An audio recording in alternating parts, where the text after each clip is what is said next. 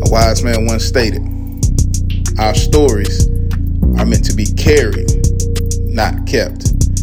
They're meant to be told so that anybody that is going through, they can get through. Ministerial nuggets from the homie. Let's go.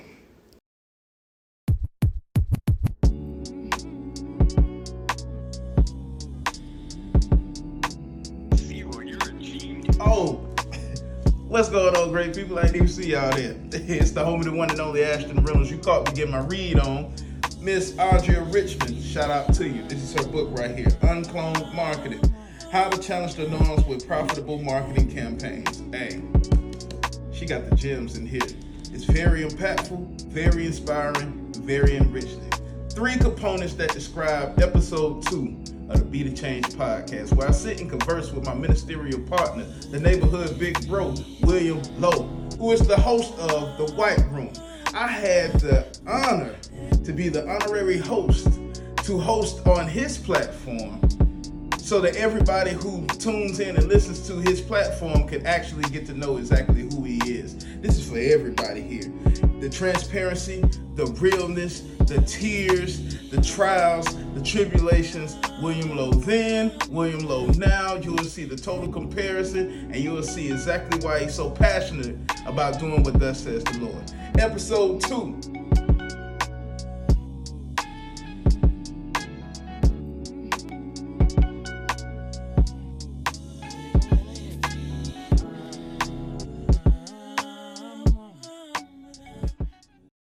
Episode 2 starts right now. Start the countdown. Let's go.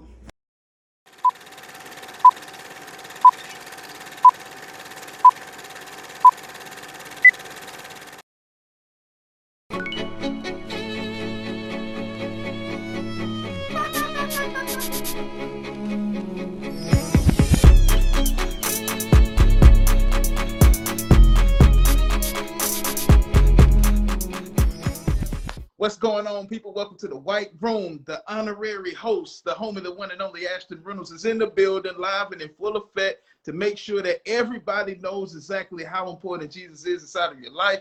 And you already know who the guest is, the honorary guest, the one who normally does the hosting, but he said, let me sit in the guest seat real quick because everybody's asking me about my story, my testimony. So let me sit in this special guest seat for a moment to let you know my story. Straight up, without further ado, ladies and gentlemen, the one and only William Lowe. What's up, sir?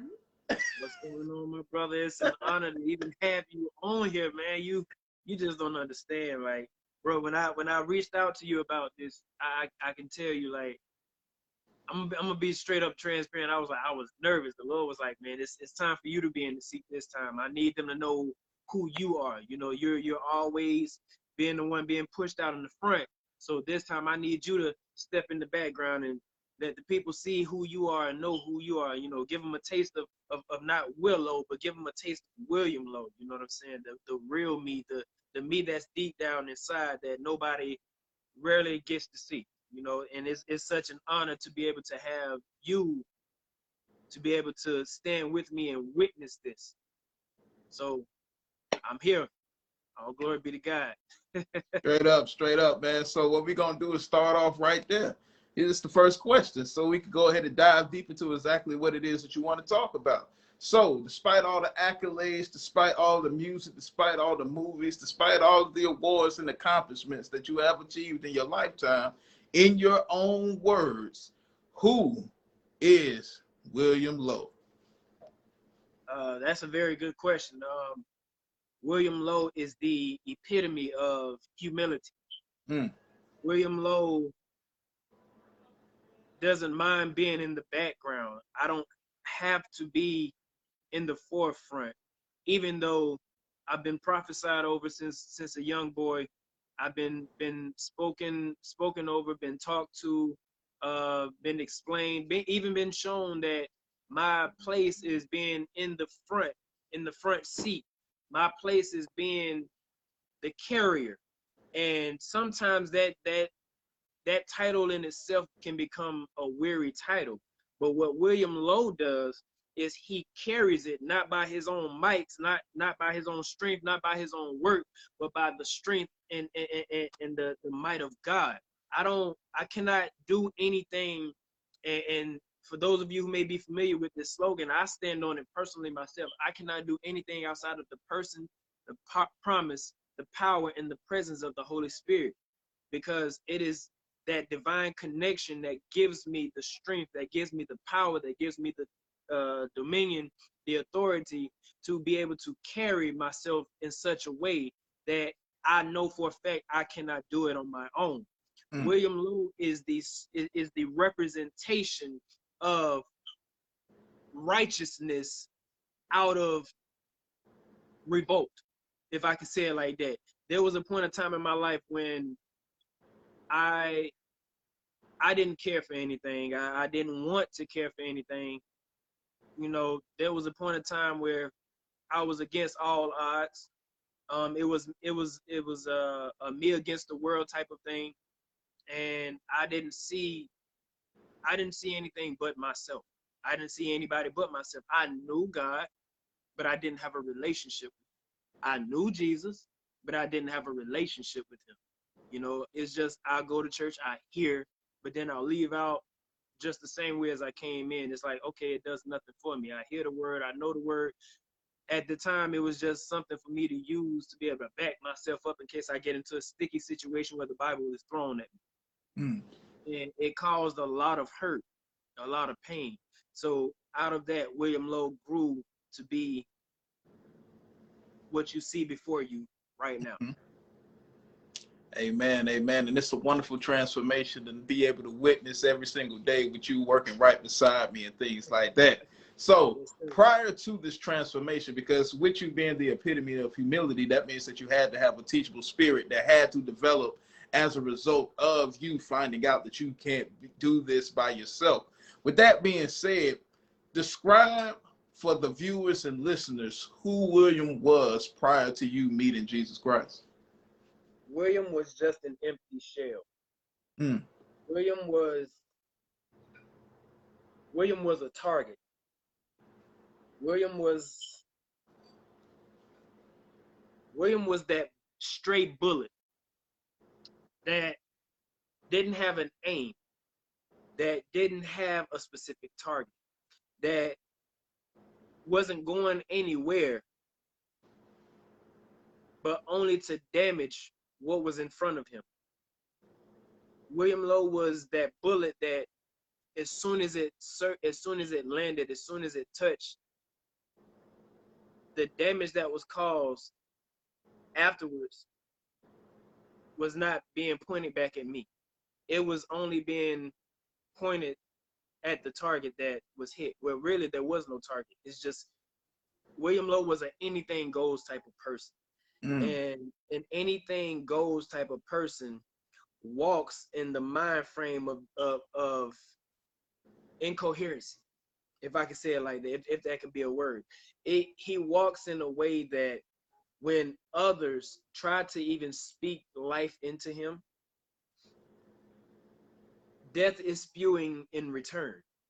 Hurt is spewing in return. Pain, misery. Misery loves company. William Lowe was miserable. I was lonely. I was full of grief. I was full of abandonment.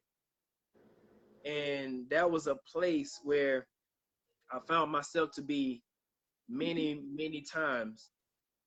The darkest time that I could remember of who William Lowe was during that time is during a time where I was heavy in the streets. I was selling drugs. I was around, I had all the women.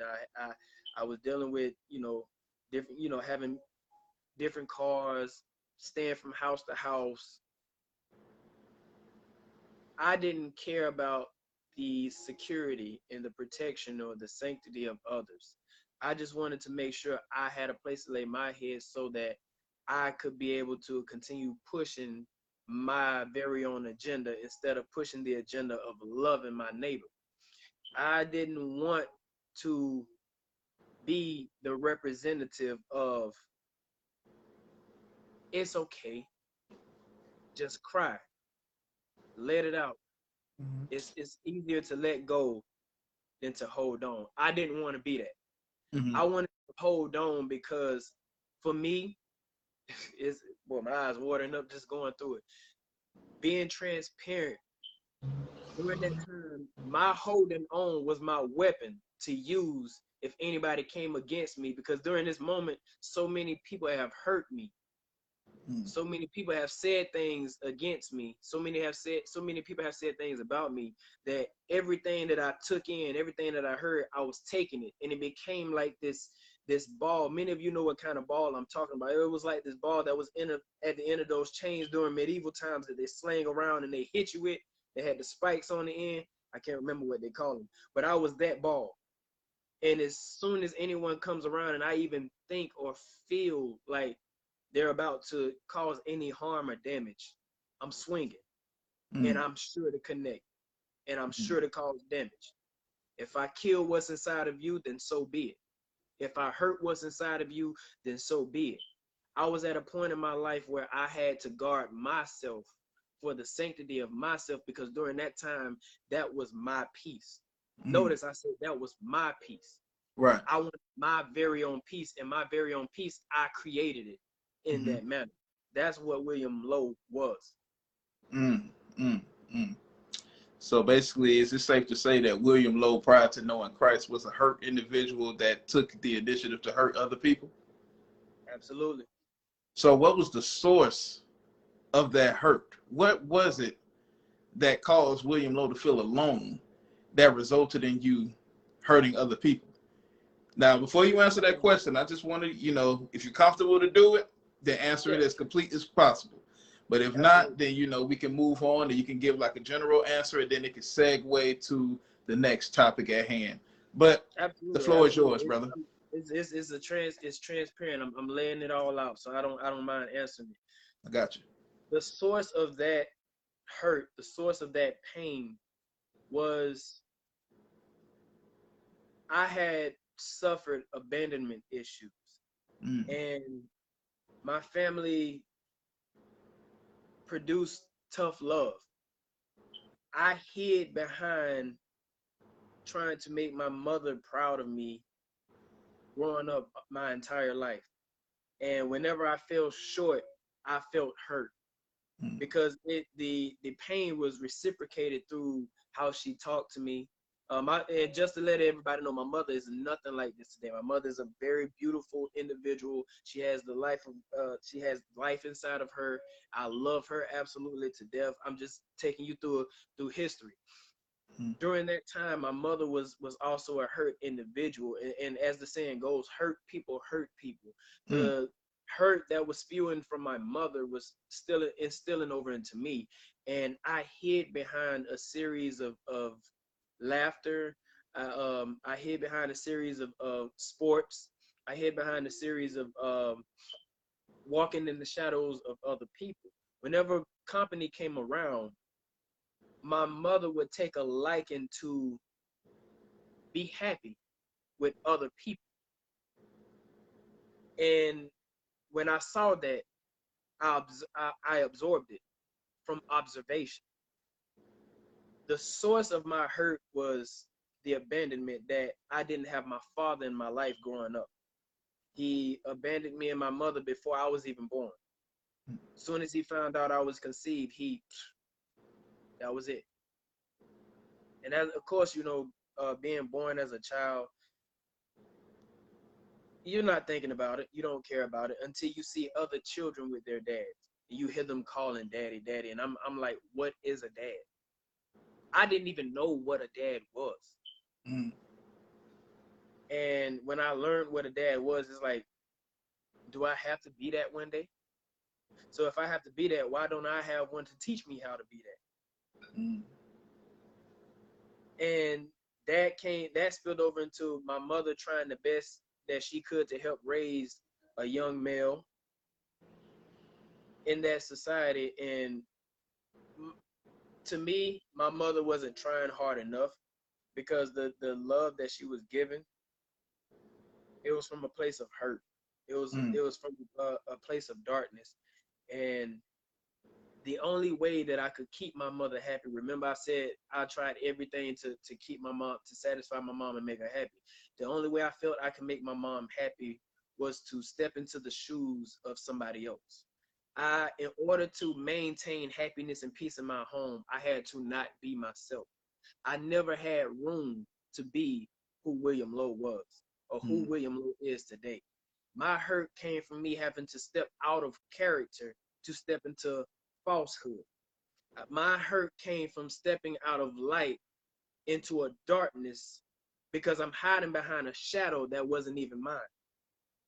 And as I'm walking in that shadow, the darkness is just growing. And after a while, I found myself inside of this bubble that I could not break out of. And no matter how hard I tried, it seemed like the bubble just grew tighter and tighter and tighter around me, to the point that I was so consumed that I didn't even know who I was anymore. I lost my identity. The hurt came from me being out of character and stepping into a falsehood that wasn't even me. That was my source. Man. I just know right now off the rip, even though this is the beginning portion of this interview, that just knowing that right there will definitely help individuals who watch this, especially from a male perspective, because, you know, there's this sense of toughness that as a collective we feel like we must put on, when in actuality we just want to go behind the closed door and cry and let it all out and release. But we have to put on this facade that we got it all together. And I'm pretty sure that as a result of realizing that we do need some help, and yet we did put up this false sense of we got it together, we have come across individuals who can see through that armor that we put up that really serves as a front. I say all of that to ask you this. Were there some individuals that you came across while growing up in your formative years that was offering the help that you did not think that you needed as a result of hiding behind that sense of false security? The strongest individual who never, I'm sorry, y'all. The It's all right. strongest Take your time, individual man. Take your time.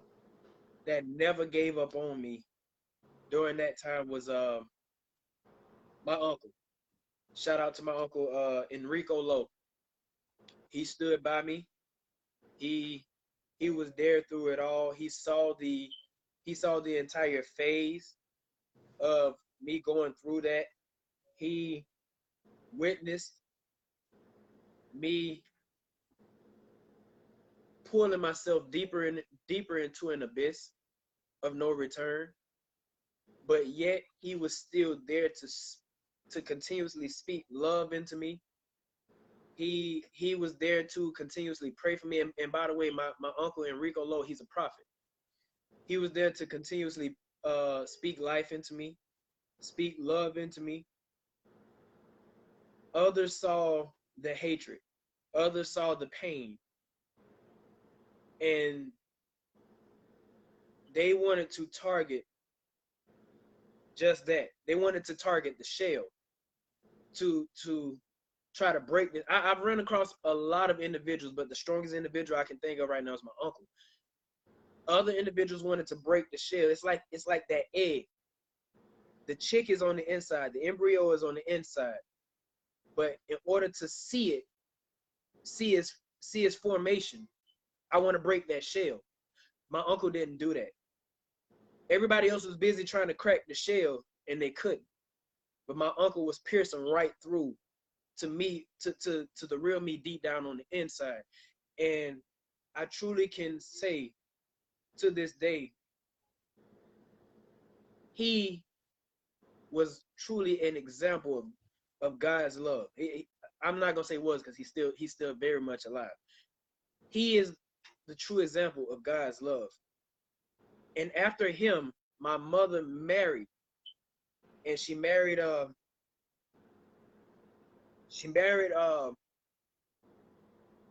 Henry Bowman. Good man. I was in such a rebellious state during this time that I didn't accept nobody that came into our lives. I was the king of the castle. I ran the house. It was just me, my mom, and my brothers for so long. And then this man comes in, and I didn't take a liking to him. We clashed. We clashed like crazy. Mm-hmm. And it came a point in time I came to high school. I got in high school, and we ended up getting into a fight. Well, that's when I found out I had heart problems. And he prayed over me, and I can still hear his words.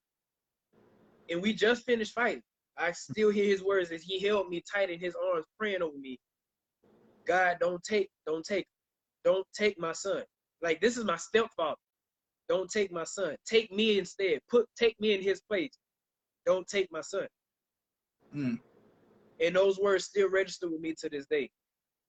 And that was back in like 2001, 2002. No, 2002. I'm sorry, 2002.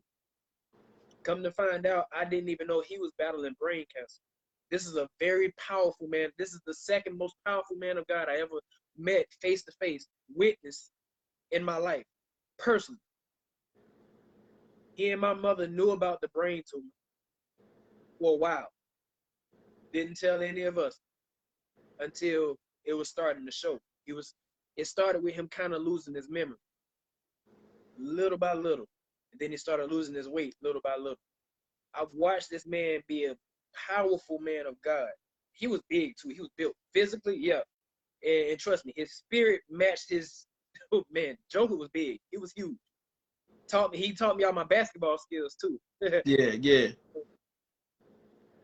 I witnessed him built, big, strong, hard. I'm talking about going strong and hard for the word of God. He helped transform my family. He helped bring my mother to Christ. Mm. And upon bringing my mother to Christ, we all followed. I witnessed him transform from that to a baby stage. He lost all of his memory. He lost every bit of his weight. We had to feed him. We had to clean him. We had to basically take care of him as if he was like, he went back basically to like a newborn. He knew nothing. We still continuously pray with him every night. I read the Bible with him. How I knew that nobody can tell me the Lord ain't real, because at this point, he's lost all memory, all weight. He's just laying there. The only thing he can do is look around. And I remember saying to him one day, I'm crying. Tears is pouring out. If you can remember anything that we shared together, give me a sign. He blinked his eyes twice. I asked him, what does that mean? He looked over, he turned his head and looked over at a picture of all of us on his side of the bed. Me, him, my mother. She just had his child as well. His child at the time, Judah. You met my brother Judah, big time basketball star now. His daddy. Judah was an itty bitty baby just then, around this time. All of us had a picture. He looked over at the picture, and he looked back at me and blinked twice. Christ that was in him was showing me that no matter what was going on physically with him, it could not overpower the love that God instilled in him, that he poured into this family. Mm. I remember saying the words that you're not going anywhere. I promise you're gonna be all right. God gonna make this better. He died at 3 o'clock that morning. Take your time. Take your time, man. Take your time. He died at 3 o'clock that morning. And for a very, very long time, I beat myself up for it because I promised him that he would be all right. I didn't understand during the time, but I promised him that he would be all right. And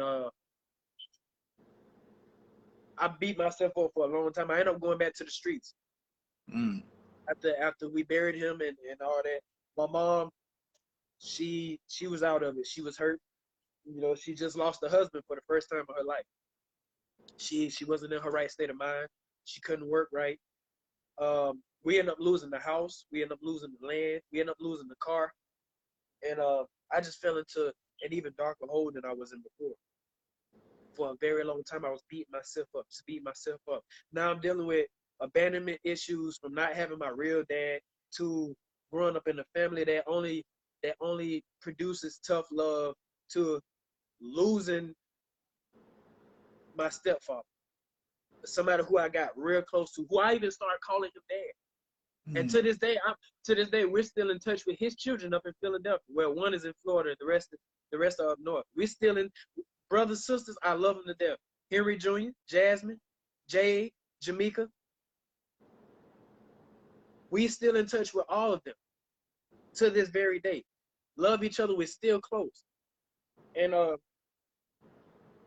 it was a hurtful time. It was a dark time for us, man. And especially for me, because my mom looked to me, and I remember her words saying that you have to step up and be the man now. Everything that he taught you, this is where you put it to use. And not realizing how much hurt my mom was already dealing with losing her husband, I refused to step into that leadership position. I was afraid because what he brought to this family, I didn't feel ready to step into. I ran. I turned my back on my family. I turned my back on my mom, my siblings. Anybody that tried to speak it into me, I didn't care. I didn't want to hear it. It was furthest from being the last thing on my mind. I didn't care about leading my family. I just want to go away and deal with my pain in my own way. I didn't pray. I didn't care about praying. I didn't care about hearing about God during that time. I stopped going to church. I didn't care about hearing about the love of Jesus Christ. I didn't care about none of that. I just wanted to go into my own shell, into my own place, and deal with my hurt my way. Not long after that, I lost my great grandmother, who I was staying with as well. Matter of fact, about 2 or 3 weeks after she passed and we buried her, her entire home caught on fire, and it just went up and it engulfed in flames. And it was nothing I could do. I lost everything that was in there. Basically, I had to start over. Amongst all that, I lost 5 cousins in a house fire. And I literally just played basketball with them the night before. They wanted to stay the night at my house. My mom was like, no, we got school. They went home that same night and died in a house fire. And to this day, no one knows how the house fire even started. They were asleep. So I'm dealing with abandonment issues. I'm dealing with tough love issues. I'm dealing with losing somebody that I looked up to. Losing family members that were so close to me that we were more than just cousins. We were brothers. So it just got to the point where I just hid. I ran, I didn't care. And I forced myself into a shell that I didn't want nobody to pull me out of. And I wanted to stay right there. So, yeah, that pretty much about sums it up. Man, first of all, before I even ask the next question, I just want to say thank you for what you just did right there, because although a lot of people's stories may be different, we've all encountered loss. And you already know that mine was my mother. I did exactly for her what you did for your stepfather. was I had actually spoke with her and I said, you fought a good fight. You did all that you can do. Everything that you did was a picture of God, a picture of Jesus, because everything you did had that true love that penetrates any circumstance that your hardened heart has kept you in. You fought and ran a good race. I'll see you later.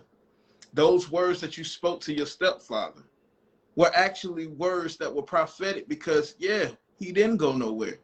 He was always in God's presence, so he didn't go anywhere.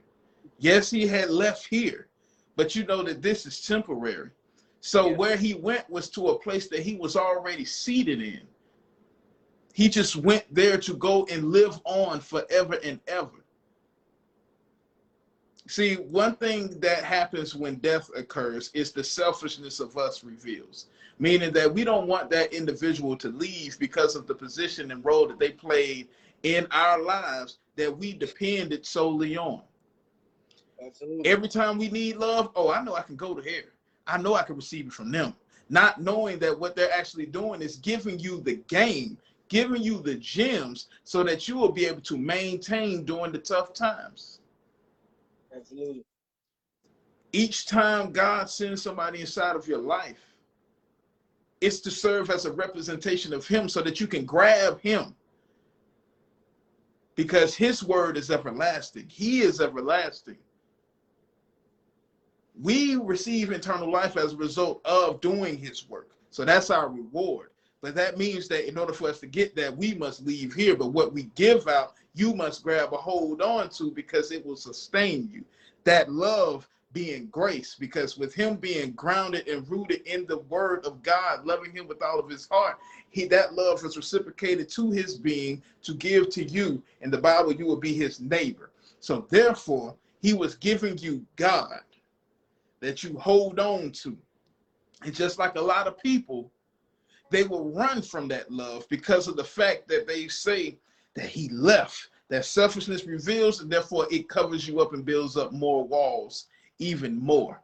I'm saying all of that to say this. With you being the transformed individual that you are now, and you ran into that young William Lowe who was covered up and hiding behind the walls that were built up that he was trying to build to protect himself from being hurt again. What would William Lowe today say to William Lowe back then to make him feel safe and feel that love of God that he was running away from?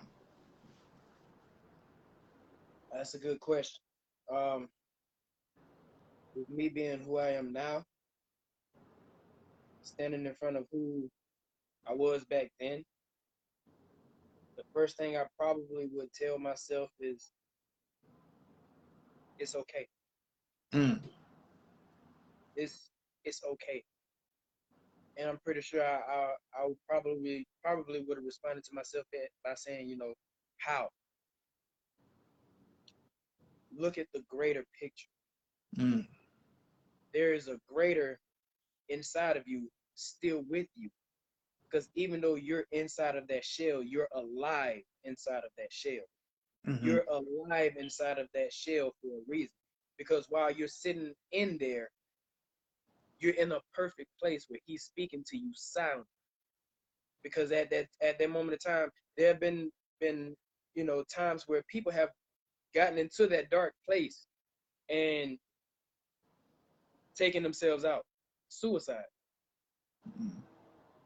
They've gotten into that dark place and lost themselves.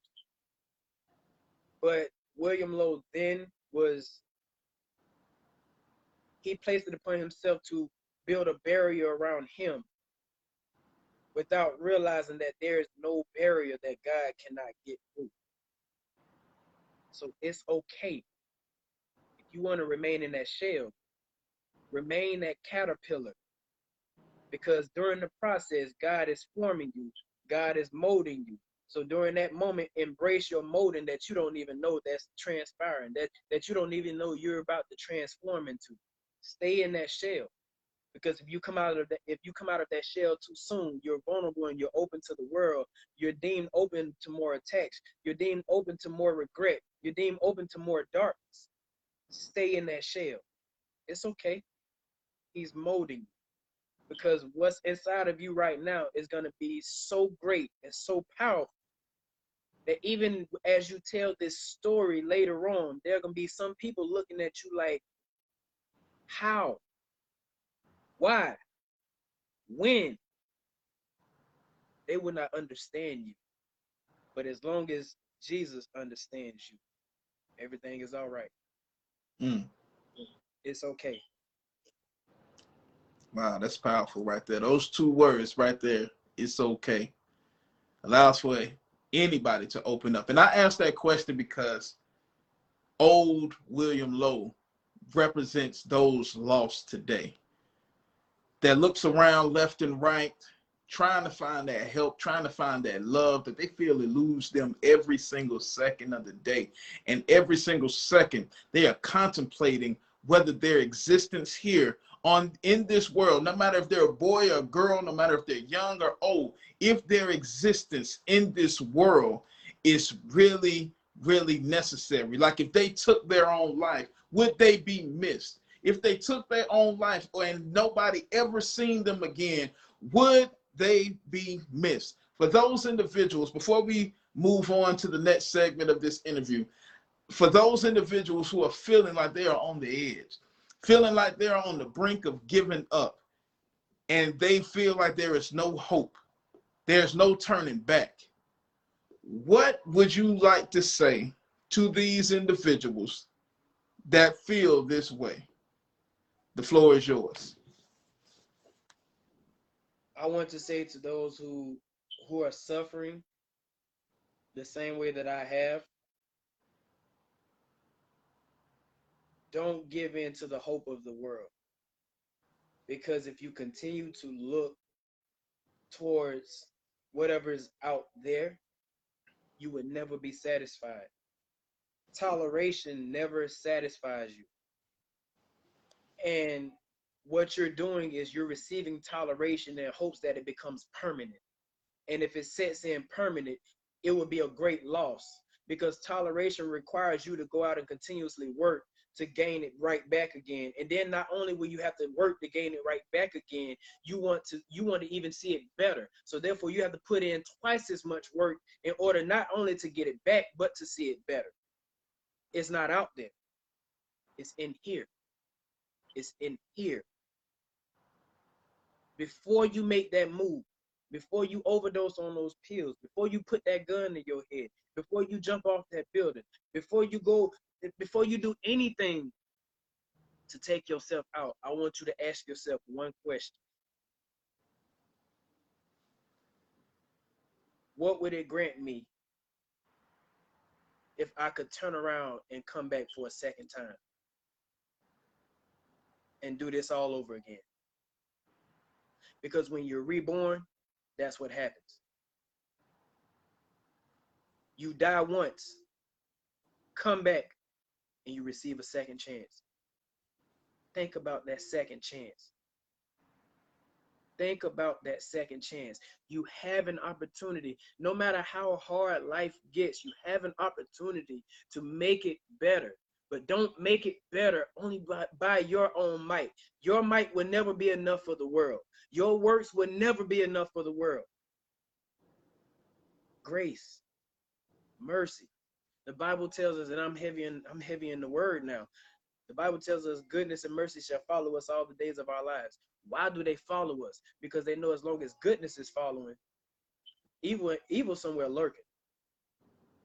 Evil is always lurking. As long as goodness and mercy, as long as grace and mercy, as long as love and mercy is following us, there is always a protective barrier, because anything that comes at us and anything that hits us, we're bound to want to take ourselves out because of it. We don't want to go through the pain. We don't want to endure the stages of going through the struggle of trying to get out of it. Stop. What would it grant me if I was given the second time to do this all over again? Mm-hmm. Just sit and think about that question before you make a move. And I feel it that somebody is going through that right now. And I just want to encourage you. It ain't over. It ain't over. You're not dead. You have not stopped breathing. You're still here. It ain't over. Mm-hmm. Keep pushing. Keep pushing. Remember that question. What will it grant me if I can do this a second time? Mm. Man, I appreciate that answer. And I want people to understand that the difference between the past, present, and the future is only 1 second. It's only 1 second. That second, at this present moment, the past has become the present. And now the future is now the present, therefore making the present the past. So therefore, in that 1 second that you are still living, that you are still breathing, God is still here with his mercy to show you that compassion, waiting for you to try him, so that once you call him, his revelation has met you, met your willingness. Therefore, forgiveness is right there. And when you agree and walk with him, your healing is attached to it. That is that grace, mercy, and grace. Jesus is the bridge for the forgiveness and healing. I promise you, love, that unconditional love of God that is not meant to be confused with the toleration.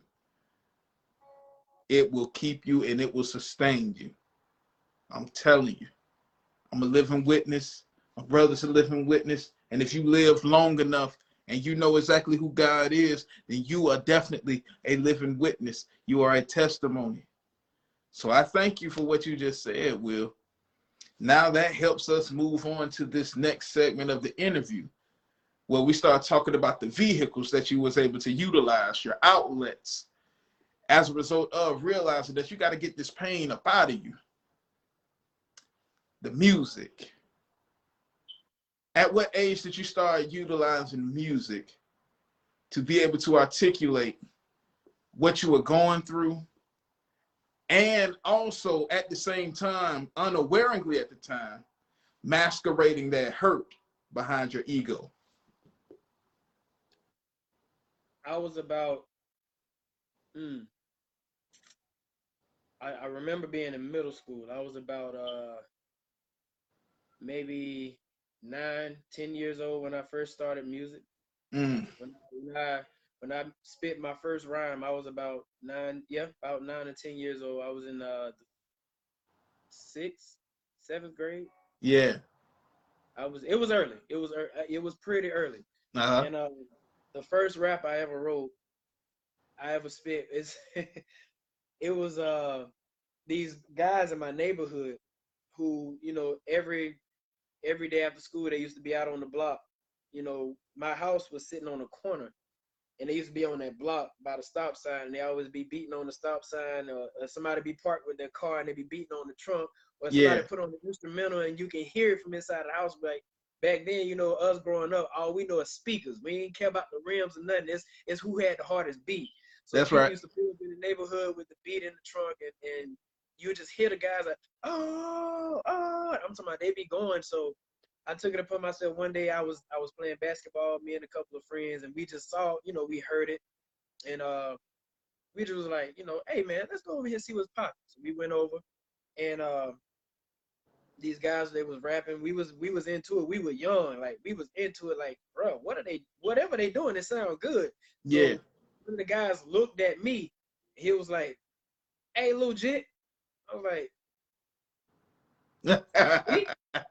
he was like, yeah, legit, come here. So I was like, all right. He was like, you know how to spit? I was like, no. Nah. He said, you gonna learn today. That's right. He was like, you gonna learn today. And I was like, these Negroes just told me what I'm gonna do. Exactly. So he was like, somebody start a beat. Somebody get a beat for him. They went to beat. So he was like, I'm gonna show you how to flow. I'm gonna start it off for you. And all you do is just pick it up. Just feel it. Just feel it. Whatever you know, whatever you recognize, whatever you feel, just say it. Just say it. So he started going. And after a while, I started picking up on his words, and I started rapping about things that I love. I started rapping about basketball. I started rapping about football. And then that flipped over into running and playing with my friends and playing with my siblings, and started going into talking about how I love my family. And then I had my first girlfriend during that time too. So of course she was through in the mix. So it felt good. It felt good. So after I finished, everybody was like, "Oh, little dude got some boys." Look, so I ran back in the house. They thinking I done got scared. I ran in the house to pull my mom out. I'm like, "Mama, I just spit." Yeah. She was like, "What?" And I'm like, "I just spit. Mom, you don't hear that? I just did that. I rap." She was like, "No, you didn't." I was like, "Stay right there, Mama. Sit down. I'm gonna rap for you." So I rap. What's that Boyz II Men song? Mama, Mama, you know I love you. I rapped that song to my mom. I rapped it, and she's sitting there like, "We need to get you in some talent shows. You got to get a pen, a piece of paper. I'm gonna go to the store and I'm gonna buy you a CD. But during the time it was cassettes. I'm gonna buy you cassette tapes with some beats on it, cause I know I got a couple of friends who are DJs. They got the hookup with that. I'm gonna bring it back home. You gonna sit in your room. I'm gonna give you a pen, a piece of paper, and you gonna write some words." Yeah.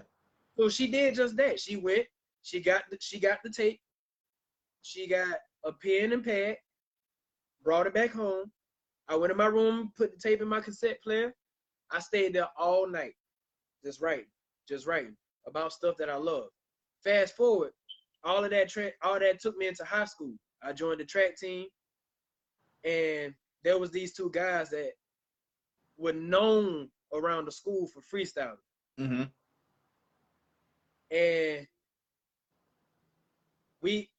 they joined the track team as well. So we're in the back of the bus heading to a track meeting. I'm sitting in the front by the coach, and they're like, boom, boom, boom, boom, and you can hear it just knocking in the back of the bus. And all of a sudden, all the track team went to the back, and everybody just, even coach back there just going with them. And I'm like, okay, I can dig it. So my cousin was on the bus, and he was like, "Hey, I got somebody who can rap better than y'all." Oh man. And he was like, "Who?" He started pointing. He was like, "Oh, little freshman, little freshman. Oh man, bro? Bring him back here. We finna eat him up." So, yeah. Long story short, they started. They were going. They got some bars. Now I'm not trying to toot my own horn, but my legacy of being a rapper, of being able to put words together in a lyrical manner, was birthed that day. And from that point, I was introduced to he changed his rap name so many times. But the guy that taught me how to rap, his name was Greg Carter. That's his real name. Shout out Greg. He's still very much alive today. That's my homie, my big bro. Yes, sir. Greg Carter taught me how to rap. He also was the one that taught me how to tongue twist. So when the first studio in Millen was built, and that's my hometown. Shout out to Millen, Georgia. When the first studio in Millen was built, they heard about me. They pulled me in and asked me to, spit a few bars, and that's why my first time ever stepping into a studio. Man. And that's where the legacy started. Man, look, shout out to Greg again, man, because hey, Will is a problem. They better be rapping fast. I was like, oh my gosh, man, this dude here, like, I know I can rap fast, but Will just go somewhere else with it. I'll be like, oh my God. So growing up, man, I know you said that they had the speakers knocking, because I think that's a Southern thing, if your speakers knocking, you know what I'm saying, you doing something. Yeah. I know it's a hip hop thing. Shout out to LL Cool J for making a song about the booming system. You feel me? So down south, that's a big thing. Who are some of your early influences in hip hop? Well, music in general. Man. I say music in general. Growing up, you already know my number one was Tip. I know. That's my dog. That's my dog. Yeah. Tip. Young Bloods. Yeah. It was hitting. Lil Jon when they came out with Scrappy. Archie. Man, it's so many, man. It's. I remember when Ludacris first came out, I instantly took a liking to his flow. Yeah, man. That's my dude. That's my dude. And man, I remember Mike Jones. A lot of people sleep on him, but Mike Jones when he came out, Paul Wall, Slim Thug. Uh, During the time, everybody used to get me mixed up with Hurricane Chris. Yeah. Man, it's just so many influences during that time, man. And every time I heard a new artist come out, I'll be like, oh man, I got that. I can get that down pat. A lot of people, Too Short, you know, a lot of Snoop Dogg, a lot of people from that era, Nas, even Jay-Z, Jadakiss. I mean, I was rolling with every rapper that came out. Twista, Bone Thugs and Harmony, Do or Die. Yeah. I mean, I'm riding with them all, man. And I'm like, bruh, I have never been outside of the state of Georgia at this moment. Mm-hmm. But I can literally rap any style that I want to. Yeah. Just by listening. And that blew my mother's mind so much. People actually used to think that I used to visit these places and get trained under people to rap like them. It's like I've never been outside of Georgia during this moment. In that time, I've never stepped foot outside of Georgia at all. But I can rap any style that you want me to. And I just saw that as a God-given gift. You know, a lot of people call it talent. Yeah. Oh, you just listen to it and you just rap with it. No, bro. Nah. That's a gift to me. It is. And I don't take it for granted. Most definitely, man. It's embedded in the music, man. So when you're able to do that, like, it just makes you so much versatile. Like, there's literally nothing you can't do behind the mic. And since you start figuring that out, I know that there's a point in time where you start taking it seriously to where you say, I can really do something with this thing here. I mean, I know that's evident now because you know what we doing. But take us back to that moment where you had said to yourself, man, I can definitely do this for a living. I can see myself becoming a professional. At what moment did you realize that? First of all, before I head into that, let me give a shout out to my young brother, Mook Duke. Israel Branch. For those of you who know him on Facebook, Israel Branch. I met this young brother. I'm talking about today, this brother is so fire. Oh my God. Like, whew, so fire. I met this young brother at his house. I was staying with my cousin Scooter B. Shout out to Scooter B. I met this young brother at his house, Mook Dude, and he didn't know nothing about music. Nothing at all. Got with him. We bought a little computer mic that connected to his computer, downloaded some beats. We started going through it. I started teaching him, writing flows. He got better with it by himself over time. Just going. All I had to do was introduce him to it. I just planted that seed. It took off after that. It got serious when he bought his first studio equipment. He brought his first program, and then he started setting it up. He started setting it up in his closet. And when all that came about, everybody from our town, our hometown, and other surrounding hometowns, everybody knew about it. Everybody knew about us rapping. We had a group called Connection. And Connection grew into Straight Bout Money, SBM, ENT, which is what it is today. And it became so serious, that other people started building their studios and started coming after us. Wow. They started, like, diss tracks. Our hometown was the center of attention for a while because it was so much beef between us and like two other groups going on at the same time. Wow. And every time we would meet up at football games or basketball games and stuff like that, they would shout out our crew, SBM, and then the other crews would be there. They'd be walking with their crew, we'd be walking with ours, and everybody be looking like, oh, something about to pop off. We was like the East Coast versus the West Coast mob back then, bro. Like, it was heavy. This thing, it got serious when it started turning into that. Mm. And that's when you knew this ain't a game. Yes, sir. This Insert ain't a T-Lo game. the So Titan. that's when, well, during the time I was just Tate. I was my Okay. nickname then. I became T-Lo the Titan when I moved to Statesboro, Georgia, and I met up with my brother Jacko, and he turned Tay into T and added my last name to it, T-Lo. And anytime I ever stepped in his booth, he always had people, like his studio was always packed full of people. Anytime I ever stepped in his booth, there was always people there. And one day I came out, one of the brothers that was in there with him while he was producing one of my tracks, he was like, "Bro, you literally sound immortal when you're on the track.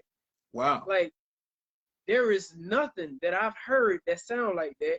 There's nobody I've heard that can the way you put words together, the way the words come out, your style, your flow, your the way you present it, your presentation, everything. Like, bro, I've never, like, you're immortal when it comes down to that track." And immediately when he said immortal, my brother looked at me and said, "T-Lo the Titan." Mm.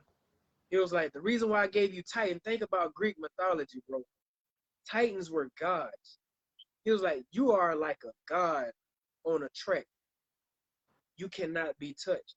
Mm. So T-Lo the Titan just stuck with me for a while after that. I just carried it with me. T-Lo the Titan.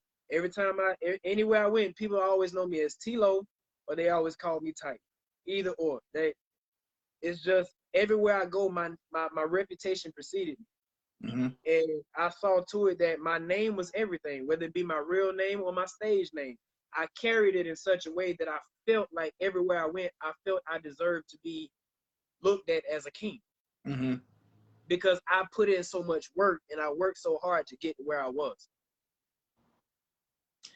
I can definitely understand that right there because, man, look, I've heard your old music, man, when you was T-Lo the Titan, and I was like, oh my God, like this dude here is insane. Man, through your music projects, bro, you can definitely hear the diversity of style and you can hear the lyricism, like the way that you put it together. It was like, oh my gosh, every time I heard you on the track with somebody else, I was like, man, this man sounds so far advanced. You know what I'm saying? It was like, yo. So before I segue to the next portion of this interview, which will be entitled The Transformation, because, you know, that's going to really be the turning point. Just tell the people the amount of preparation that went into building your skills of lyricism. Man, sleepless nights, through headaches, before work, after work. Sometimes I would go in the studio. I'm directly off work. I would go straight to the studio. I usually carry my pen and my pad in my car with me. I would go straight to the studio, put on a beat, and I was staying there all the way. And I kid you not, I was staying there all the way until I fell asleep in the studio. By the time I woke up, it's sunlight. I would wake up in the studio and finish recording whatever it was I fell asleep on. Mm. I was so determined to make it because that had truly become my outlet. My pain was poured into my music. My hurt was poured into my music. My darkness was poured into my music. When I lost my stepfather, I made a song about him. I made a song dedicated to my mother. I even made a song dedicated to the girl I was dating at the time, who's now the mother of my daughter, my only daughter. Mm. I made a song about her. She's been in the studio with me a couple of times, but nothing amounted to how much work I put in when it really, really meant. I thought it really mattered then, but it really meant something when I broke up. Well, me and my daughter's mom, we broke apart, and that boy, that sent me into such a dark place because of the events that took place for that led up to the breakup. Mm-hmm. I fell into another abyss. I started drinking then. I started smoking heavy. And I was pretty much like Lil Wayne during that time. I was so immortal. I felt so empowered when I'm behind that mic. As long as I had a bottle in my hand and a blunt in the other, I didn't need no pad. I Mm. didn't need the pen. All I needed to hear was a beat, and I'm going stupid. Mm. I'm going in, and what's crazy is I got all these songs to this day. Yeah. I got in the booth and I released so much that people thought literally I'm about to turn into a serial killer. It was so much pain that was coming out of me. But at the same time, what people didn't understand is I've been through that painful stage once. I refuse to let it take me all the way back into that shell again. During that time that pain was coming out, that I was falling back into an abyss, people didn't realize that the Lord had already gave me wings to, as I'm falling into the abyss, the Lord had already given me wings to stay afloat. So with the darkness surrounding me, trying to swallow me, I'm steady fighting and slowly floating back up. So during that time I'm in the studio, not only am I releasing pain, but I'm receiving healing. Mm. So it was a all in one. So the effort that I was putting in, it was worth it. To me, it was worth it because my greatest moments, you can hear them in my music. Mm. I put every bit of my life on every track, and this is not a facade. For those of you who know my life, who have heard my music, everything you hear in my old music as well as my new music today is everything that I actually have lived. Mm-hmm. Drive-bys, shooting people, incarcerations, drug usage, women. There was even a point in time, and I'm being transparent, there was even a point in time then that people were deeming me homosexual because I was hanging around them a lot. Well, I got family members that are that, but the love in me didn't discriminate. So I didn't care about what I was being called or what people saw me as. I just wanted the love that I was feeling during that time of I didn't care about what anybody said. I just wanted the love to reciprocate. I wanted the love to pour out into those that I was around. And if it meant you calling me names, I didn't care. But I can promise you, anybody that's around me won't feel hurt. Mm. Anybody that's around me won't feel pain. Everybody that's around me will enjoy being in, we'll enjoy each other's company, no matter who it was. Yes, I have homosexual friends, and I respect their lifestyle. I respect them as I'm not gonna say I respect the lifestyle. I respect them as people. I respect them. I love them. Mm-hmm. I have straight friends, but none of that means I have to follow what they do that is not of God. I don't have to follow that. That was by choice. I didn't have to dive into that, and I'm glad to say that I did. Thankful that I did.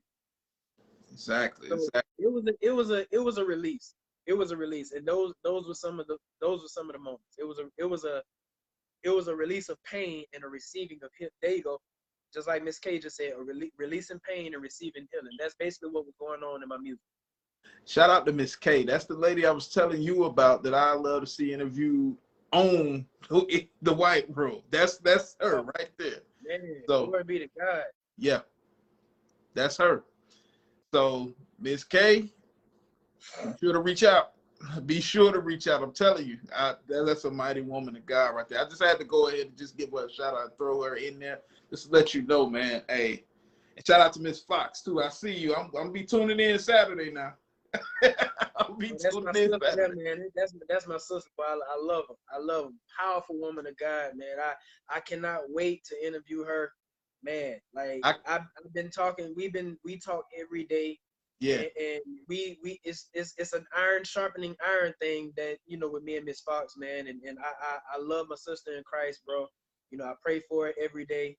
Exactly. And I just can't wait. I just can't wait. Now I'm thankful that she's on here so everybody can witness. And shout out to our brother Melvin too, because he's on here. Love you, brother. I Exactly. thank you for tuning in, For because sure. this is the side of me that I don't show anybody. Yeah. You know, this is a side of me that I it's been done away with, but I don't mind sharing when being asked. Right. You know, a lot of people don't understand me. They think I still carry these things to this day. It's not that I carry them, but you can feel that, you can feel the resistance. I stand and I resist. A lot of people get my resistance mixed up with involvement. And that's an issue that goes on in the world today. A lot of people get my resistance mixed up with involvement. I'm not involved in it. I'm resisting. Just because it's around me don't mean I welcome it in. You know, and I just wanted to make that very clear, because I feel that on my spirit that somebody think I'm still dealing with worldly ways. I'm not. I'm not. I've been delivered. I've been saved, healed, and delivered. And I want to let somebody know that right now. I don't know who it is, but I want to let somebody know that right now. And it's heavy too. It's heavy. I've been delivered, and I don't deal with the worldly stuff. I'm not saying that to get an attitude. I'm not saying that out of feelings or emotions, but I know who I am in Christ. I'm glad that you said that right there, because that actually leads into the next segment of his interview, which is the transformation, which means that you're separating yourself from the world because you have been redeemed by our Lord and Savior. Now, this right here is a very personal story because it involves me. Yes, sir. So, without further ado, brother, the floor is yours to tell this story, because this right here is a wonderful story. Not because I'm in it, but every time you see him display the love that he has for his wife, every time he talks about his wife, shout out to King, shout out to Keela, every time he talks about his kids, every one of them, all four of them, Zachariah, Justice, and Jackson, who I parent vicariously through him. I tell him that all the time. So it displays all of this at that moment. Like this story right here, you see the love that he has for them. It is because of this moment of transformation, because he truly not only gets to display true love, but he recognized that it's the love of God that he needed in order to live that love, as well as reciprocate and give out that love that was eluding him. Mel, you stupid. Go ahead and tell the story. Go ahead, Will. The floor is yours, man. This story, man, I'm gonna start from the top. I was with a group of guys. I'm not gonna name them. I'm not gonna name them. I was with a group of guys performing one night, and we was turned up. I'm talking about. I had my black and mild. I'm smoking. We had a couple of drinks. I done hit the stage. I done tore the stage up. Like standing ovation. The people that was hosting the show, they actually paid me to return. Wow. Yeah, they paid me to return. But little did I know, the Lord had something in store for me. So I came home that night, and I'm trying to put the puzzle pieces together. I came home that night, and I took a shower, talked to my wife.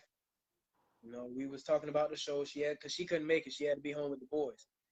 And I told her about the show, and she was like, baby, you did it. I know you did a good job. I can tell. I don't even have to go to your, like my wife always say, I don't have to listen to your music or nor go to your shows, because I know how you are, and I know what you can do. I was T-Lo the Titan that night when I went to sleep. 2, 3 o'clock in the morning. No, matter of fact, between 3 and 4 o'clock in the morning, I was awakened out of my sleep. Why? I don't know. I woke up just sitting there in the bed. My wife, she was asleep, knocked out cold. The boys, they were asleep, knocked out cold. Woke up, sat there for a minute, looked around. I was like, man, nah, something ain't right. Got up, walked downstairs, sat in my living room, and I just looked around. And clear as day, like we're talking now, I heard him say it. It's time. It's time. Right now. And immediately, I cried. I told him I surrender. I don't want to do this no more. I'm done running. I'm done fighting. And this is where we introduce the famous Ashton Reynolds. He's the famous. Who is he? 3 or 4 o'clock in the morning. I called him. I called you and said, bro, I'm done. My exact words, I'm done. I don't want to do it no more. I'm ready to come on to the blessed side. And you, verbatim, said back to me, glory be to God. But brother, let me ask you this. Are you sure? And I said, the Lord just said it's time. Right then and there, I can tell that the transformation had happened. You prayed with me right then and there. We up 3, 4 o'clock in the morning. Exactly. This brother stopped and prayed with me. I couldn't even believe he was still up 4 o'clock. The first thing I'm actually thinking about, what is he doing up at 4 o'clock in the morning? Bro, I don't know, honestly. I can't even tell you. Yeah. What's up. Now that I'm looking back on it, the Lord had you up because he knew that when it became time, I was going to need a partner to travel on this journey with. After we prayed, long story short, I went back to sleep, feeling good. I woke up, I text Mel, and I told Mel. After I text Mel, y'all were the first two. I hit up my homeboys who I just performed with that night before. Yeah. All but one chewed me out. And that one still ride with me to this day. Even though he doing what it is that he do, I still love him. That's my dog. Right. That's my dog. But his exact words was, bro, Will, I don't care what none of them other Negroes say. I don't care what none of them other Negroes do. But bro, I'm riding with you till the wheels fall off, no matter what choice you make. He said, I'm riding with you. I ain't riding with you because of your music. I'm riding with you because you kept it real with me. You kept it real with me. You showed me love when everybody else had some, slick to say about me. You kept it real with me when everybody else was turning their back on me. When I was going through my dark times of drinking and I was becoming an alcoholic and I was getting suicidal. You stayed by my side, bro. He said, I ain't riding with you because of your music. I ain't riding with you because you got flow or you got money. He said, bro, I'm riding with you because you and you don't change. And that hit me so hard. Yeah. That hit me so hard that when I heard those words from him, it made me go even harder. Because I see right then and there that the change that was happening in me was reciprocating in other people. Yes. And God was also pruning me and showing me who was going to be on this journey with me and who wasn't. That's awesome right there. Man, look, I could hear that story all day, every day, because the fact that when you hear somebody giving their life over to Christ to come live on the blessed side, the victorious side, you start realizing that you're in a fixed fight and you don't have to fight anymore because the battle was already won.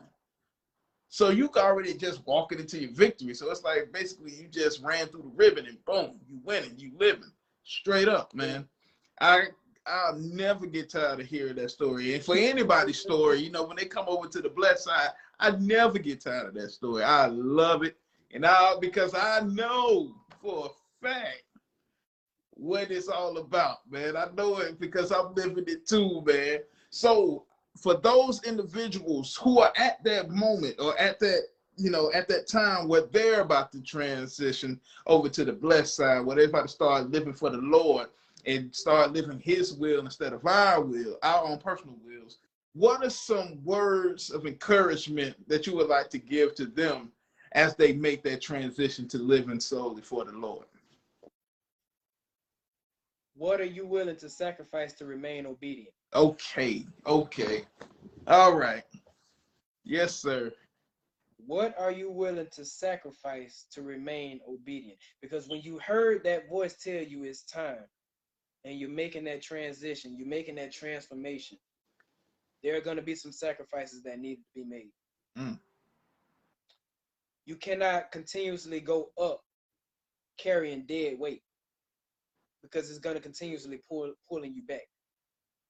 You can't go up hanging on to the love of money. Oh. You can't go up hanging on to all those women you was talking to.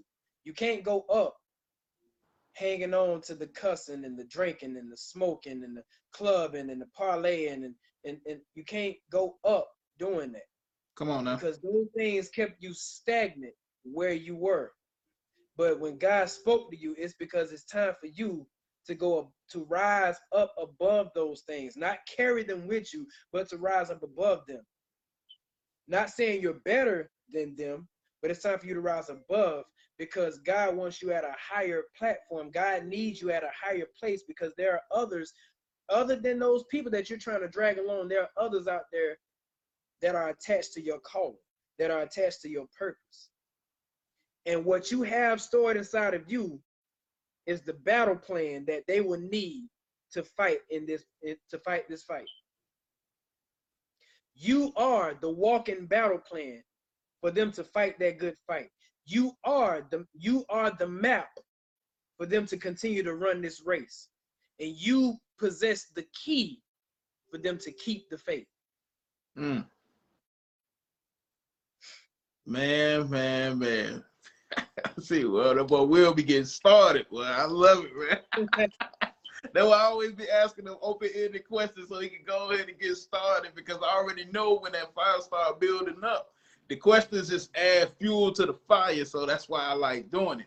But look, y'all, what we about to do is just, you know, we run a little short on time, but see, what I'm going to do is ask this final question right here, because it's really going to sum up the transformation, because I want this answer to be a loaded answer that includes your pastoral walk as you are now walking into your ministerial position.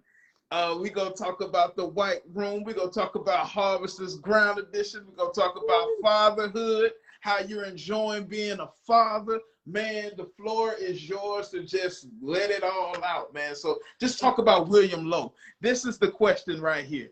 How and who is William Lowe now? How is William Lowe doing? And what is it that William Lowe is doing as a result of being the redeemed of the Lord, walking into that righteousness that he had waiting for you as a result of you walking and agreeing with him?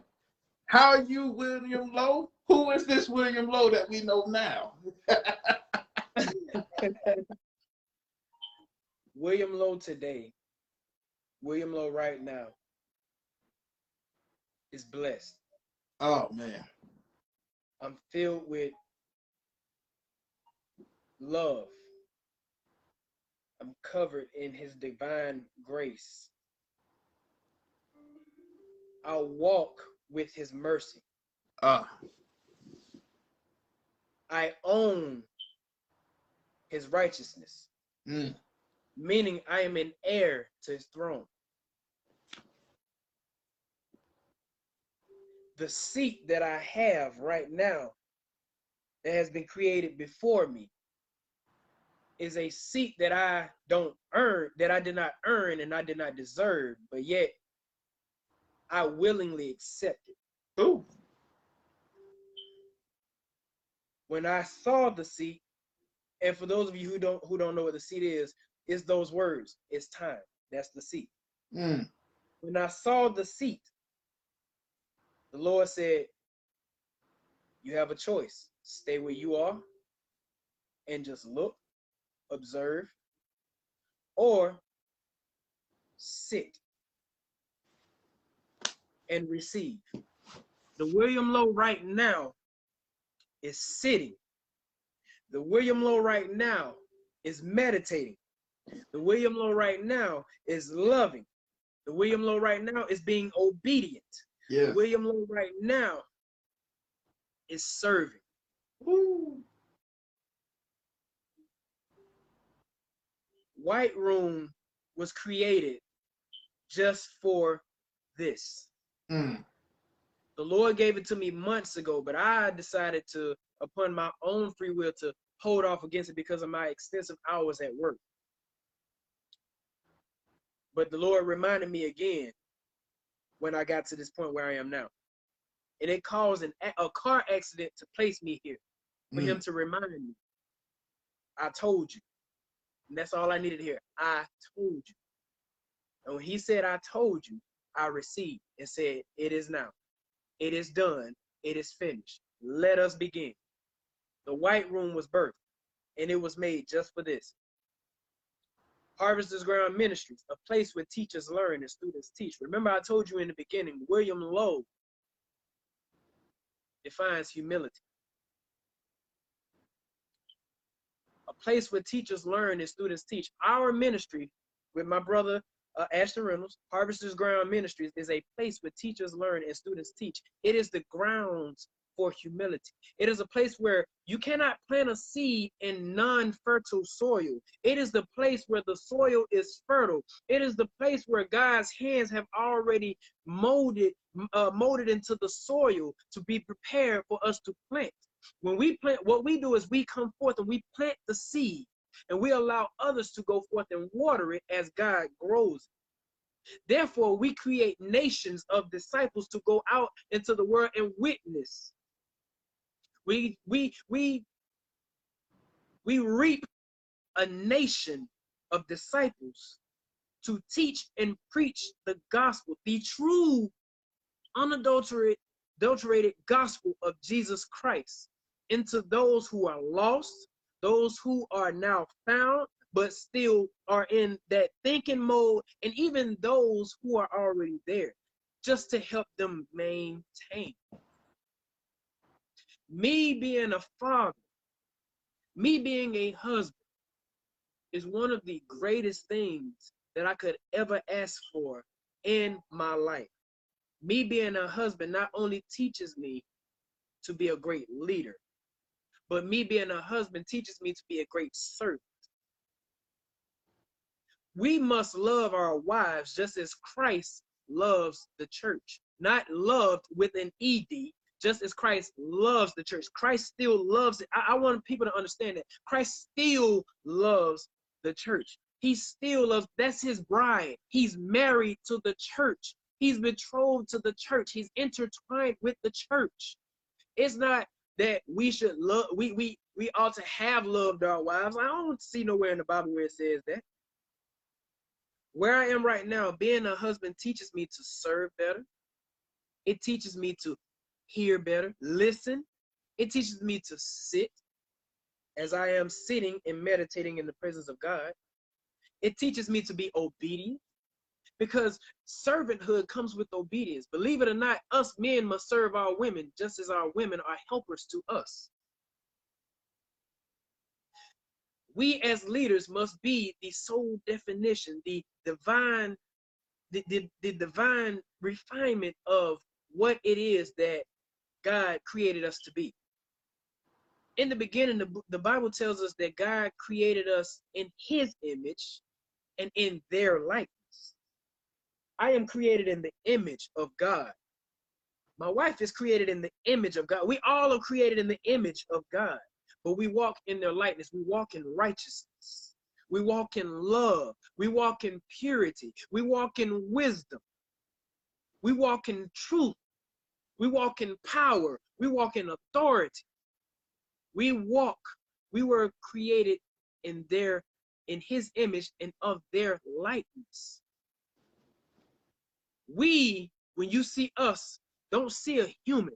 When you see a child of God, you see grace. When you see a child of God, you see peace. When you see a child of God, you see love. Agape love, unconditional love.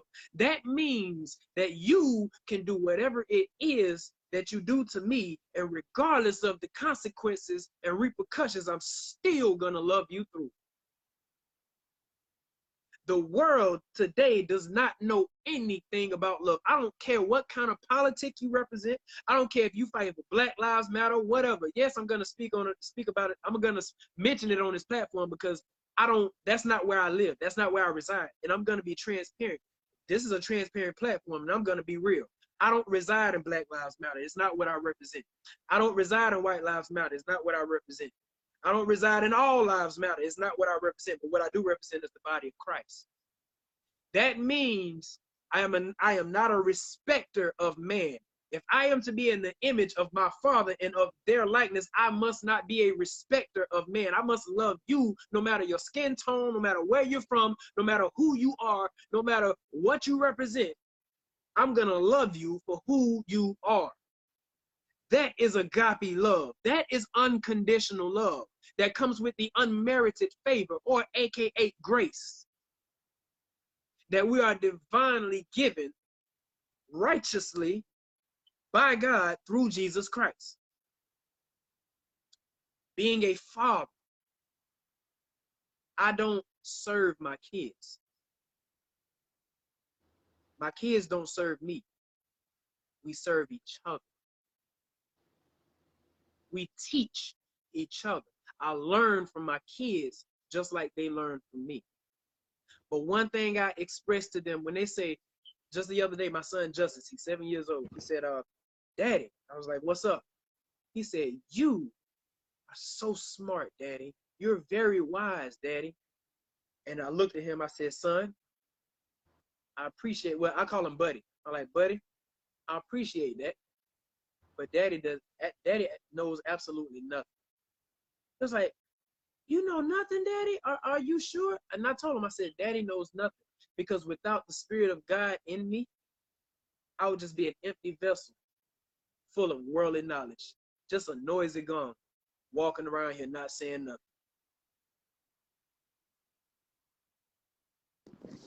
You are looking at the now transformed William Lowe. I've given you William Lowe in the past. I've given you T-Lo the Titan. I've given you Tay. Now I'm giving you William Lowe today.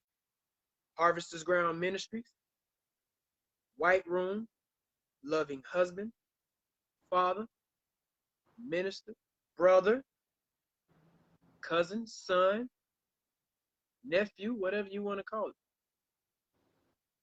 I love you all with the love of God in me, the agape love, the unconditional love. I'm not looking for support. I'm not looking for a financial support. I'm not looking for people to put hearts on my platform or put thumbs up on my platform. That's not what I'm here for. All I ask is before I step onto any platform, before I step into anybody's view, I pray that the Lord hides me behind the mountain and reveal himself before me, because it is through that love that I'm praying to win souls. Back to him. Floor is yours, my brother Ashton.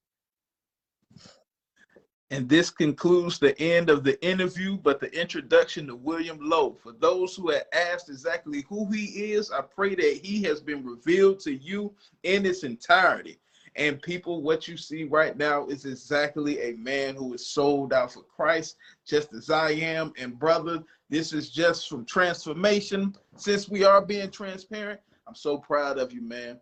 When I was just sitting back and I was just sitting there listening to you just really talk about the covenant of grace, how separated and removed you are from this world full of vacillation, this indecisiveness and wavering faith of whether they should serve the true and living God or these idols that they've created.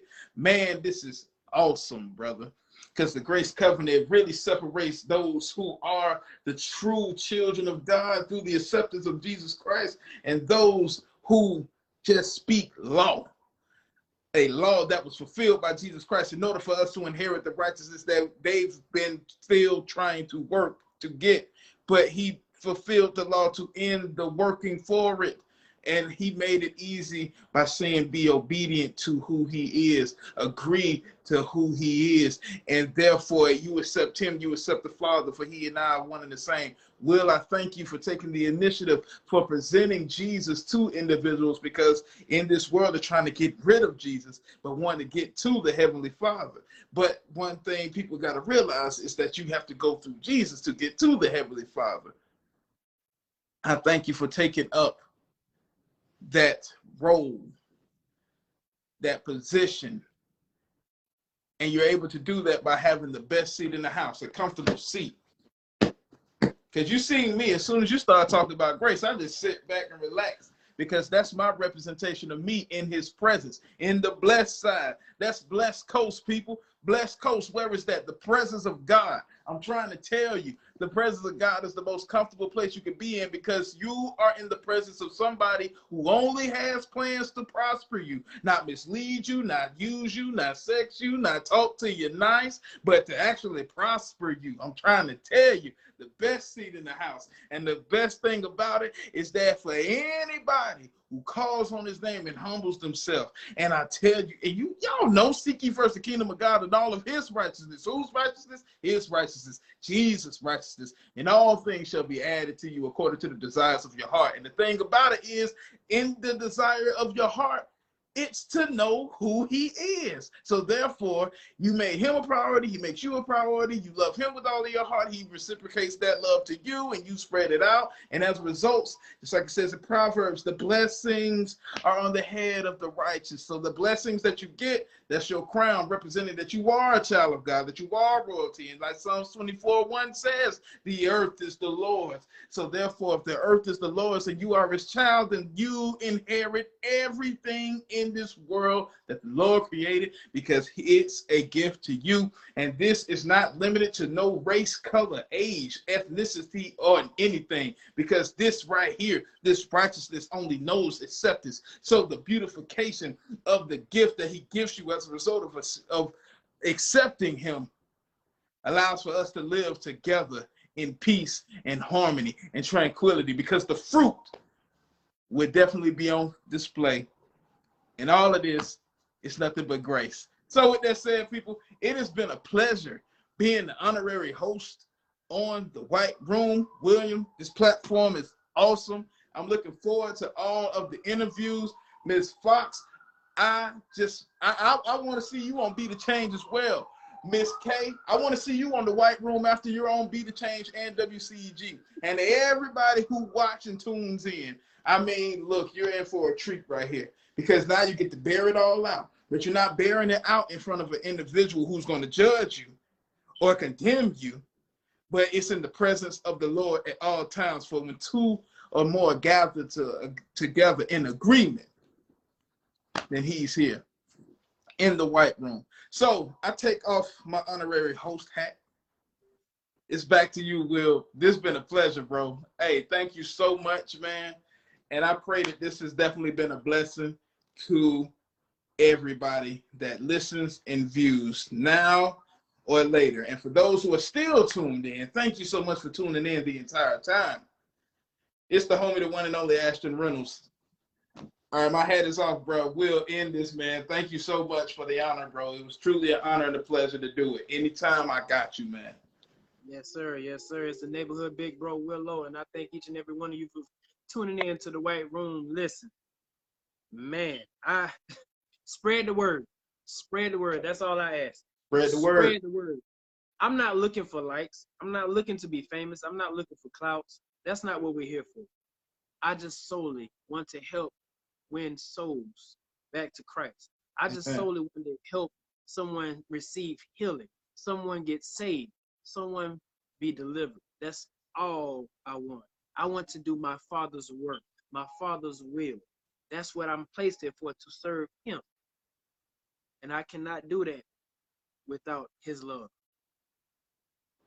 I love each and every last one of you with the love of the Lord in me. I thank you so much for tuning in. It's been a long interview, almost 2 hours, but I can truly say it has absolutely been worth it, because this was such a release for me. I released pain. And in this interview, believe it or not, my brother, the Lord used you tonight to help me receive my healing that I need. That's what Because it's I all can about. truly say I am fully healed. I'm fully recovered from Wow. what it is that I've been hanging on to, what it is that I've been battling, what it is that I've been silently fighting while I'm alone. Wow. And I thank you so much, brother. May the Lord continue to grant you an overflow of his grace and his mercy.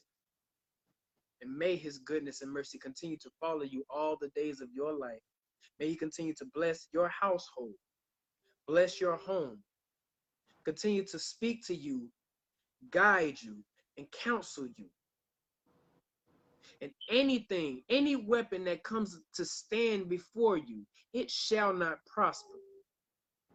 Any wall that is built up before you that is meant to stop you from entering, we speaking against it right now, that the Lord will use your voice, just like he did with the walls of Jericho, that he will use your voice, and that wall shall crumble, that wall shall fall. It will be no more. That when people see you, they don't see you for you, they see God in you. That wherever you may go, and anytime your voice is being spoken, that they hear the voice of God flowing through you.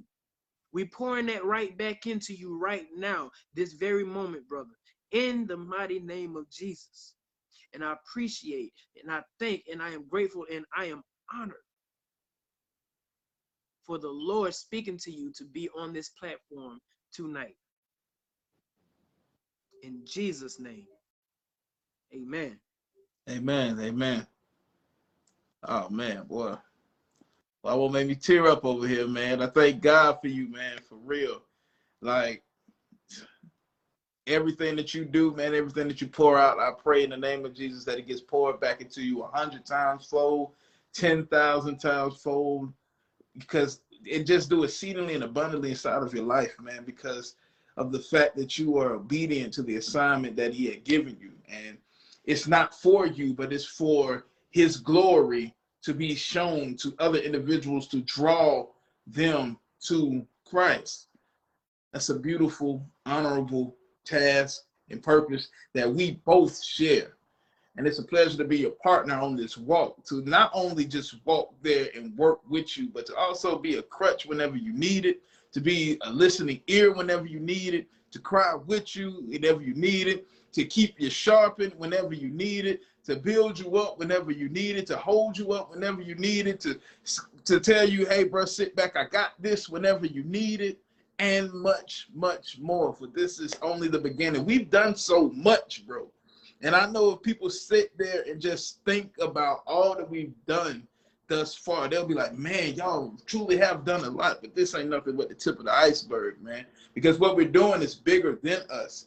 And I know that as we're doing this work, the Lord and Savior Jesus Christ is interceding on our behalf to the Heavenly Father to ensure that this thing is done in decency and in order, with the intent to show people exactly why the blessed side be the best side. Straight up. So it's an honor, bro. Thank you so much, man. I'm truly humbled. And I'm just so thankful that you have a teachable spirit. I have a teachable spirit because I got my comfortable seat in the presence of the Father, receiving and feasting on the daily bread, so I shall not hunger anymore, and drinking that water so I don't thirst no more, because he has already kept us sufficient thanks to that grace, that covenant of grace. Bro, I love you, man. I love you too, brother. Yes, sir. What's going on, great people? It is I, the homie, the one and only Ashton Reynolds, and I had to come back to personally thank you for tuning in to episode 2 of the Be the Change podcast, which is actually a very special episode, as I served as the honorary host interviewing William Lowe on his own platform entitled The White Room. The White Room, what is that? I'm glad you asked. It is a platform created by William Lowe under the instruction and direction of God for those individuals of all walks of life to share their testimony with the sole intent to win souls for the kingdom. Through their testimony, they're displaying the true definition of God, which is love. That's right, people. Love is clearly defined because love is God. And we understand that we have been experiencing some traumatic times together, and people are looking left and right for answers, not knowing that God is the answer. I'm so glad that William Lowe allowed for me to interview him, and that this interview is now on our platform, because I know who William Lowe was. A lot of people might see themselves in William Lowe's past, meaning that they feel alone, meaning that they feel misunderstood, meaning that they're going through some things mentally that will not allow them to rest. Well, I'm here to let you know right now that if you want to hit us up for prayer, if you need somebody to talk to, all of that, feel free to reach out to us, because we didn't create these platforms for prosperity or for fame or for notoriety. We didn't create these platforms just for you to get gems for your business to thrive. If you are suffering, we feel it. We have compassion. We love you. And we want to see you succeed in all aspects of life. How do I know that? Because God wants to do that. Because that's why through Jesus Christ, you inherit the righteousness to receive salvation. In Greek, it's soteria, which means total life prosperity. So with that said, not only take note of what was said in this interview, but take note of the contact information in case you need it. This is the homie, the one and only Ashton Reynolds. I love you with the love of God, always and forever. I'm out.